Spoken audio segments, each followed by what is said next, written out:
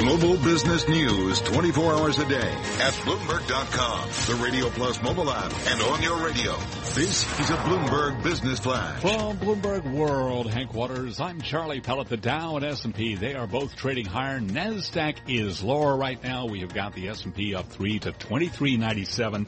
The closing record for the NASDAQ composite, for the S&P 500 index, 2402.32. That was back on May 15th, so just about 5 points away there. NASDAQ, it is down 3 points, a drop there of 0.1%. Dow Industrials up 42, a gain of 0.2%. Gold down 5.30 the ounce, a drop there of 0.4%. West Texas Intermediate crude up 28 cents a barrel, 51.41 on WTI. That is a gain of 0.6%. We were just talking about Bunge.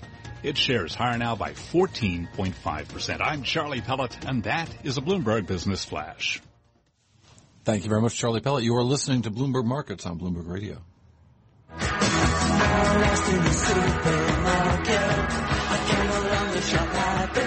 So shares of Whole Foods, they are trading a little bit lower today, still though up about 15% so far this year. Craig Giammona is our consumer reporter here at Bloomberg News and says the upscale supermarket success may land in the hands of its sushi-loving shoppers. I just like saying that.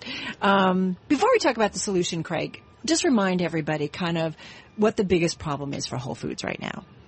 You know, they have a lot of problems, to be honest. Sales have been down, same-store sales down 7 straight quarters. I think profits down for 5 straight quarters. Customers fleeing the chain, they're considered overpriced. So they have a lot of executional issues, and they have an activist investor pushing for wholesale changes. Which is crazy because you walk into a store. I mean, they're beautiful stores. There's lots of great stuff there, but there's just not enough shoppers, essentially, I guess. That's the tension that we're sort of trying to get at in the story. You walk into this Bryant Park store, which opened, I think, in January. It's been open a couple of months, and it's a really nice store. It's one of the nicest grocery stores you'll find in New York City, really. I mean, there's people, it's packed. There's people eating sushi. That's a low bar. Said the guy who's not in New York City.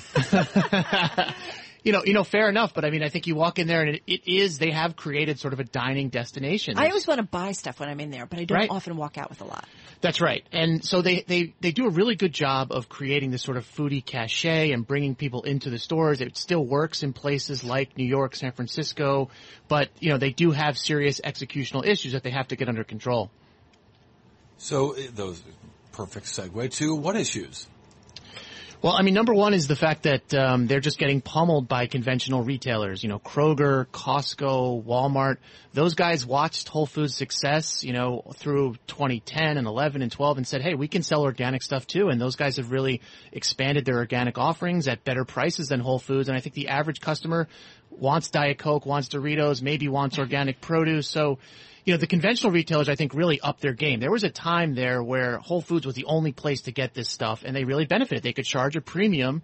They drew in foodies. They became destinations, but they lost that advantage, and they haven't really responded. So what do they do now? Do they just become this place where you go for kind of great prepared food? Do they start bringing in some of the regular stuff? I mean, their identity has not been to have Doritos in the aisle. Right. So what do they do? What do folks think is the best solution here? There's a segment of people saying that what they need to do is sort of embrace that place as the premium destination and really kind of retake that spot and get back to the leading edge. Don't dumb it down is what people are saying. Now, you also have a group of people saying as long as they're, 10%, 15% higher price than Kroger, they're going to have a hard time drawing in new customers. So they have a loyal group of people that are usually affluent and willing to pay a premium. So you have to sort of keep them in there and then do some pricing work to sort of convince the average shopper that, hey, there's some stuff in here that's more expensive, but it's worth it. And we have basic stuff like milk and butter that is fairly priced, at least competitive with what else is out there. Is price the issue? I mean, the joke about whole paycheck is not a new one. But is price a real issue for these guys in terms of the reason that they're losing customers? I think it has been lately for sure. I mean, we've seen a record streak of food deflation going on that's really prompted a price war amongst, the Safeways and Albertsons and Krogers and Walmarts of the world. They've taken those lower prices and passed it on, and they're really battling it out. You even have Aldi in there, the German discounter. Now Lidl is showing up. So there's incredible price competition in the grocery industry, and I think that has put a bright light on just how expensive Whole Foods is. In New York City, Whole Foods probably the best option, right? There's not that many great grocery stores. That's not the case in big parts of the country where people have Walmart, they have Kroger, they just have all these different options. And, some of these conventional retailers like H-E-B and Wegmans, those have loyal followings too. And they've done a great job over the years of sort of bringing in prepared foods, organic stuff, and doing it at better prices. In your story, you also, point out how the companies, in terms of cutting costs, includes centralizing much of its buying in Austin. Is there some, in their supply chain, in their infrastructure, are there ways that they can do things better, cut costs? Certainly a lot of the investors think so. That, you talk to these investors who are agitating and they talk about retailing 101. That's essentially, it's like for years the sales growth and the stock price was up and the profit growth. I think that covered over some issues that kind of crept into the company where they just sort of need to grow up. I mean, they don't even really have a loyalty program to speak of at this point. I mean, they don't know who's in the stores buying what. When you go into That's amazing in this world where we have so much data on individuals and buying patterns. That's right. They don't really know that. Kroger knows, if you're a Kroger shopper, they know exactly what you buy, when you buy it. They can hit you with coupons. Whole Foods is just getting that off the ground. They're just doing things with category management, using data to put the right products on the shelves and get the prices right. So they're kind of need to grow up right now and be sort of a mature retailer. Craig, I remember talking with Walter Robb, the CEO who was there. He's no longer there. John Mackey, who's come back in, the founder of it, and taken over. But he even kind of addressed, they were kind of behind digitally. Yep. In terms of orders and ordering online. They were behind that curve. Yeah, and they still are. And like I said, I think, for years, they just were high flying. The stock price just went up and up. The sales went up and up. But as they've lost that advantage as the only place in town to get organic stuff, we've now seeing much more attention on those issues, stuff that they've left by the wayside. And, the thing is, they're under pressure. They don't have a ton of time. Is it too late? Well, I don't know if it's too late. There's incredible brand power there. In an era when retailers are closing and there's bankruptcies, a lot of people would kill for the loyalty that Whole Foods kind of engenders in its customers. It's a great brand name. It's a great brand. It's just a great brand that has executional issues, and they have to get some of that stuff going, and they have to do it quickly. Sales have been down for 7 straight quarters. That can't go on too much longer before there's going to be, calls for things like a sale, or there's going to be maybe a proxy fight where Jana comes after the board. So all that stuff is still on the table. One wonders if this ends up being a takeover play. It's the stocks. It's an earnings growth basis. It's very expensive, but it's trading at less than 1 time sales when the S&P 500 is at about 2 times. You've got even smaller companies like Wegmans that's about half the size in terms of revenues from what we expect as a private company. But you wonder if they would lever up, or someone would lever up and take a national footprint in what make Whole Foods part of their brand. Definitely companies out there that might be interested in them. It'll be really interesting to see what happens with that. All right. Love talking to you. Thank you so much. Thanks Craig Giammona, consumer reporter at Bloomberg News, in our Bloomberg 11:30 studio with the latest on Whole Foods, as we mentioned, trading lower in today's session, but still up about 14.5% today. Carol Massar, Cory Johnson, Bloomberg Markets, Bloomberg Radio. Global business news 24 hours a day at Bloomberg.com, the Radio Plus mobile app, and on your radio. This is a Bloomberg Business Flash. From Bloomberg World headquarters, I'm Charlie Pellet. The Dow, the S&P, NASDAQ all advancing. NASDAQ could be on track for a record, or actually the S&P could be on track for a record. Let us get the latest on what is happening now as we head right over to the first word breaking news desk for today's afternoon call. Here is Bill Maloney. Good afternoon, Charlie. Main U.S. averages are trading higher for a 4th day right now, with the Dow currently higher by 55 points. S&P's gained 6, and NASDAQ is trading higher by 5. The small cap 600 is up 3 points, and the U.S. 10-year yield at 2.29%. 10 of the main 11 S&P sectors are trading higher, led by gains in financials, materials, and healthcare. Only consumer discretionary fell. Nasdaq Biotech's fall a point. Transports rise 52, semis sink 5, and the VIX is down by 1.6%. Leaders to the upside on the Dow are Goldman Sachs, JP Morgan, and Caterpillar, while Home Depot and Disney led to the downside. AutoZone plunged 11%. That's most since 2008 after earnings. Alexion fell 9%. The CFO to resign at the end of August, while Bunge soared as much as 18% after Glencore is said to make a takeover approach. In other news, Constellation Brands is said to offer to buy Brown-Forman. CNBC reported the company is said to be not interested in selling. And finally, Intuit reports after the bell. Live from the first breaking news desk, I'm Bill Maloney. Charlie. All righty. Thank you very much, Bill Maloney. And to hear live breaking news over your Bloomberg type, squawk SQUAWK on your terminal. I'm Charlie Pellet. That's a Bloomberg Business Flash. Thank you so much, Charlie Pellet. You are listening to Bloomberg Markets, and this is Bloomberg.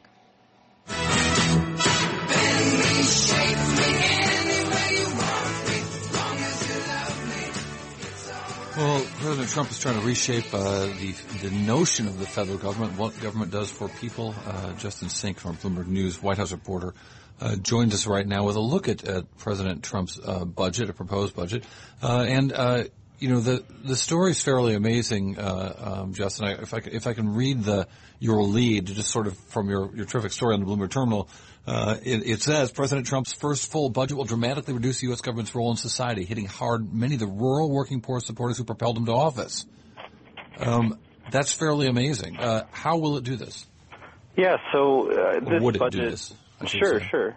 This budget proposes $3.6 trillion in spending cuts over the next 10 years, which is 40% of non-defense discretionary spending. It's a huge part of what the federal government does. And a lot of these cuts focus in on things that are benefits for some of the rural communities that elevated Donald Trump. So agricultural subsidies take a huge hit, as do food stamp programs. College loan repayments are going to become more expensive, and across the board, with the exception of Social Security, retirement, and Medicare, kind of every element of the social safety net becomes harder to access and gives kind of less of the benefits that people have become accustomed to.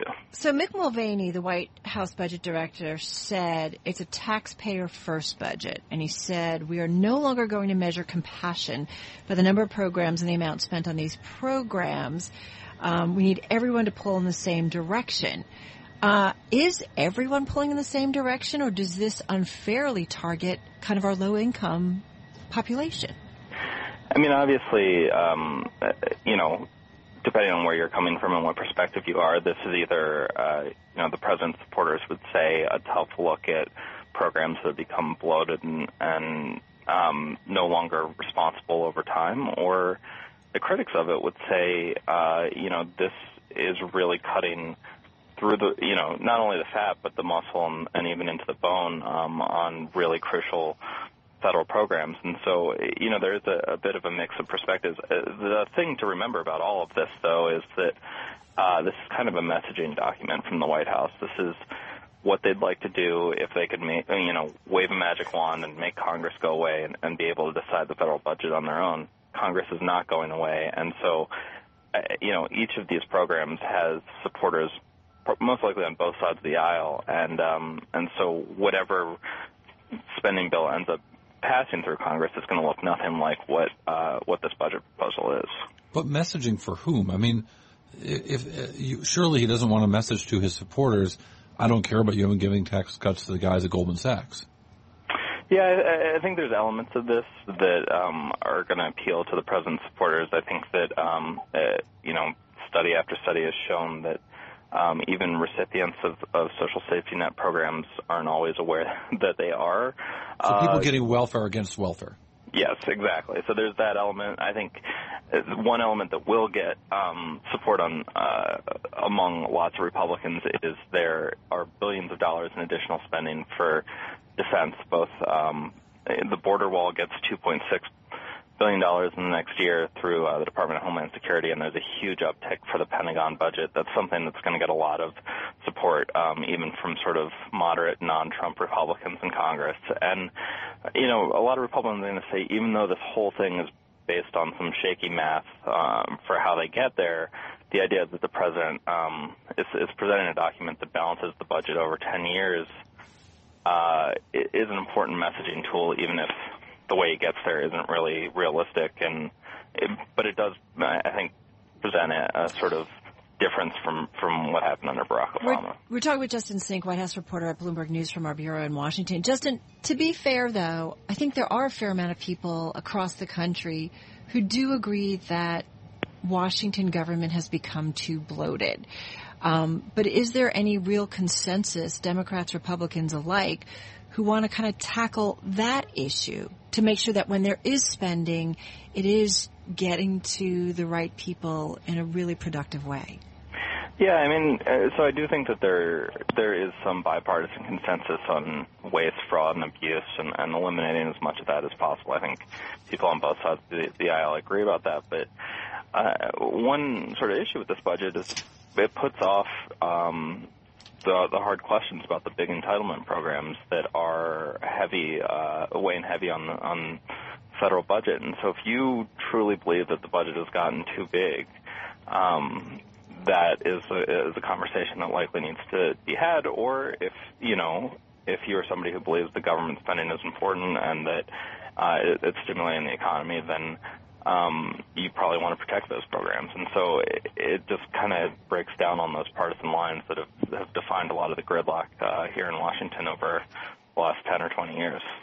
It's right back to the sort of conversations about fake news and what do you believe, and do you believe government can help people or not, and the sort of fundamental values. I mean, for all the talk about how fake news divides us, there are some fundamental differences that we have in America about the role of government, and this seems to get right down to it. We're glad to have your article to help us sort it out, because there's a lot more work to be done on the budget issue. Jake Zeller, Justin Sink, we really appreciate your time with this piece. It's a good piece. I'll tweet it out on my Twitter account, @CoryTV. She's at Carol Massar. You are listening to Bloomberg Markets, and this is Bloomberg Radio. Broadcasting live to New York, Bloomberg 1130. To Washington, D.C., Bloomberg 99.1. To Boston, Bloomberg 1200. To San Francisco, Bloomberg 960. To the country, Sirius XM Channel 119. And around the globe, the Bloomberg Radio Plus app and Bloomberg.com. This is Bloomberg Markets. It is indeed Bloomberg Markets. Cory Johnson and Carol Massar. Cory Johnson, that's me, here. Last time I checked. 960 Studios out over the San Francisco Bay. Carol Massar. Back here, east. me, there. last time I checked. Yes. And next to me is Selina Wang, global technology reporter at Bloomberg. She's got an interesting story about, Americans pushing. She always does. Great reporter. And about how Americans are, pushing back on paying for online content. But that's not the case in China. So we'll break that down in just a moment. First up, Cory. Charlie Pellet with world and national news headlines. And let's focus on what's happening on Wall Street right now. We have got the Dow, the S&P, NASDAQ. They are all pushing higher. 28 minutes to go ahead of that closing bell. We have got the S&P up 4 to 2398, 4 points away from a record, higher by 0.2%. The Dow up 42, also higher by 0.2%. NASDAQ a little changed, up by less than half a point right now at 61.33. The 10-year down 9/30 seconds with a yield of 2.29%. And gold is down 10.20 the ounce to $12.51, a drop of 0.8%. Crude oil, West Texas Intermediate up 0.7%, up 33 cents a barrel to 51.46 on WTI. Shares of AutoZone, they are moving lower now by 10.5% after the company reported profit and sales that missed estimates, and with more. Here's Bloomberg's Steve Potus. AutoZone's net income trailed the low end of analyst estimates, while sales for stores open at least 1 year declined 0.8%. The car parts distributor joined a chorus of retailers saying U.S. tax return delays hurt demand early this year. Walmart stores and Foot Locker also said customers curbed spending in the early months of the year while waiting on tax refunds. Goldman Sachs says legislation passed in 2015 to prevent fraud may have postponed funds being remitted to 25 million to 30 million U.S. households this year. Steve Potus, Bloomberg Radio. And this update is brought to you by National Realty. Managers of New York City cash flow real estate, providing you 10 to 16% annualized returns with immediate monthly distributions. See them at nria.net. Stocks higher across the board here. S&P up 3 points, a gain of 0.2%. The Dow up 38, also up 0.2%. NASDAQ just turning negative again, has been swinging between gains and losses, down now by a point. I'm Charlie Pellet, and that's a Bloomberg Business Flash. Yes, indeed. Charlie Pellet with a Bloomberg Business News Flash. Carol Massar, Cory Johnson. This is Bloomberg.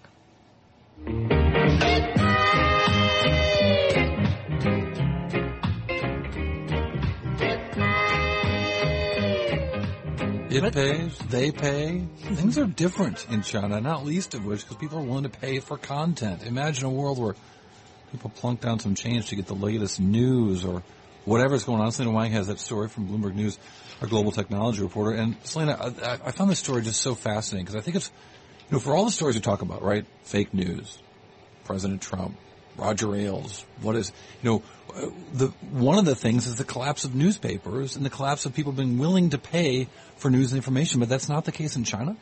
It's absolutely fascinating because when you think of China, it's a place where there's more lax intellectual property rights, and you would never think the content is also highly regulated, and you wouldn't think of it as a place where people are so willing to pay for content. But there's been an explosion, investors call it a revolution in China right now, for knowledge-paying services. And there's a whole host of reasons for why that is, but one of the reasons I find really fascinating is that China is now a place where many young people, hundreds of millions of young people, are living in these giant like soulless metropolitan cities where the cost of living is very high, and there's an intense hunger for quality knowledge, not just any news you can find on Baidu or whatnot, but real quality knowledge that will help them get ahead in life. So this, journalist turned millionaire that I talked to, his column on this Chinese app called Dedao is really about, let me tell you a really intense digest of what you need to know for the day and for you to succeed in this crazy, fast-paced world. It's so interesting, right? Because in our world here in the United States, we have this advertising-backed model, but that's not the case in China. No, when you think about the biggest tech companies in China, they really aren't based off of an advertising-based model. And if you look at Alibaba, it's an e-commerce focused model. I mean, advertising is obviously a part of it. It's not the main part. And then Tencent was built off of mobile gaming. And another really interesting aspect of all of this, I spoke to Jenny Lee. She's a longtime investor in China, and she said that mobile gaming actually played a very important role in the development of people in China being so comfortable paying on their phones on apps. If you think about mobile gaming in China, it was this free-to-play model. So unless your app was really fun, people weren't going to use it, and they would actually pay more to have more fun at the game. So these apps learned how to put in these gamification elements to get people to pay. And that made users really comfortable transacting online. Right. And then we see Tencent monetize that base of mobile gaming users to make this gigantic messaging service called WeChat. And that app now has exploded in beyond mobile gaming to messaging and also content paying services as well. Is there something culturally that's different there? I mean, I feel like when the internet first came into existence and the web started having more and more information on it, one of the sort of rules was people just didn't want to pay. Firewalls weren't working, and the things, there was someone always willing to offer it for free, and a race to the bottom kind of eviscerated the news business, with present company excluded. Is something different in China? I think there's a number of things that are different in China, and one of them is the way that the mobile payments industry developed there. So the banking and payments infrastructure was not on the same path in China as it was in the U.S., and tech companies really took advantage of that. So, credit card penetration in the U.S. is incredibly high, and because of that, mobile payments haven't really taken off. Apple Pay has really struggled here. But if you look at China, mobile payments is very much penetrated through the population, and a lot of the reason why is because people really didn't have other options. It wasn't a credit card heavy country, and on top of that, a lot of people never even had PCs in China. The phone was actually their first experience, their first way of getting to the internet. So if your mobile device is your only thing, you do everything on it. You pay for things on it, and you're used to paying for things on it. And content is one of those things that people are very comfortable paying for now. Selina, do we, by any chance, start to see what's happening in China, maybe come back this way to the U.S., where people get more comfortable, more willing to pay for content? I think we are starting to see that in some way, shapes, and forms. Certainly in the broadcast traditional world, we're willing to do it. Yeah, and I think live streaming is something we haven't really touched on. Live streaming's absolutely exploded in China. It's becoming a billions and billion-dollar industry where people are paying hostesses virtual gifts, which is very lucrative for the hostesses and the companies doing these live streaming services. And the closest thing I can find to that in the U.S. is Twitch, which is owned by Amazon. They've started this thing where you can cheerlead your favorite gamer and give them basically essentially kind of these virtual gifts. And there is a China-based app company called Cheetah Mobile, and they've started a US-based app called Live.me that has started experimenting with virtual gifting, and it's seemed to have gotten some traction so far. It's really changing, Cory. Yeah, so maybe they aren't so different than a few. I was feeling racist for a minute there, Selina. Bailed me out. What? Selina Wang, What? our Bloomberg News global technology reporter, showing us that there's hope for the future of media. Maybe. This is Bloomberg. It is time for a check on your latest world and national news headlines. We head on over to Adrienne Mitchell in our Bloomberg 99.1 newsroom in Washington. Hi, Adrienne. Hi, Carol. British police say Salman Abedi was the suicide bomber who killed 22 people in Manchester, but they don't know whether he was part of a terrorist group. Former CIA Director John Brennan says U.S. intelligence showing communication between Russia and the Trump campaign raised questions about whether there was any cooperation. I encountered and am aware of information and intelligence that revealed contacts and interactions between Russian officials and U.S. persons involved in the Trump campaign. Brennan told the House Intelligence Committee he doesn't know whether there was collusion. President Trump's budget would hit many of his low-income supporters hard. Its $3.6 trillion in cuts target the safety net for the poor. It's expected to find little support in Congress. The Senate is looking at health care reform and finding that the House-passed American Health Care Act could hurt rural medicine. Rural America is already reeling from health care issues. There are doctor shortages, a longer commute to providers. In a lot of cases, they tend to be older and sicker, and they also have higher risk of death from a variety of health conditions like heart disease, cancer, accidental injury. Bloomberg BNA's Victoria Pelham. With hospitals closing, with so many people relying on Medicaid in these areas, could have a huge impact. So senators are thinking long and hard before making changes in areas that have seen improvements with the expansion of Medicaid. Bloomberg's Nancy Lyons. Global news 24 hours a day. I'm Adrienne Mitchell.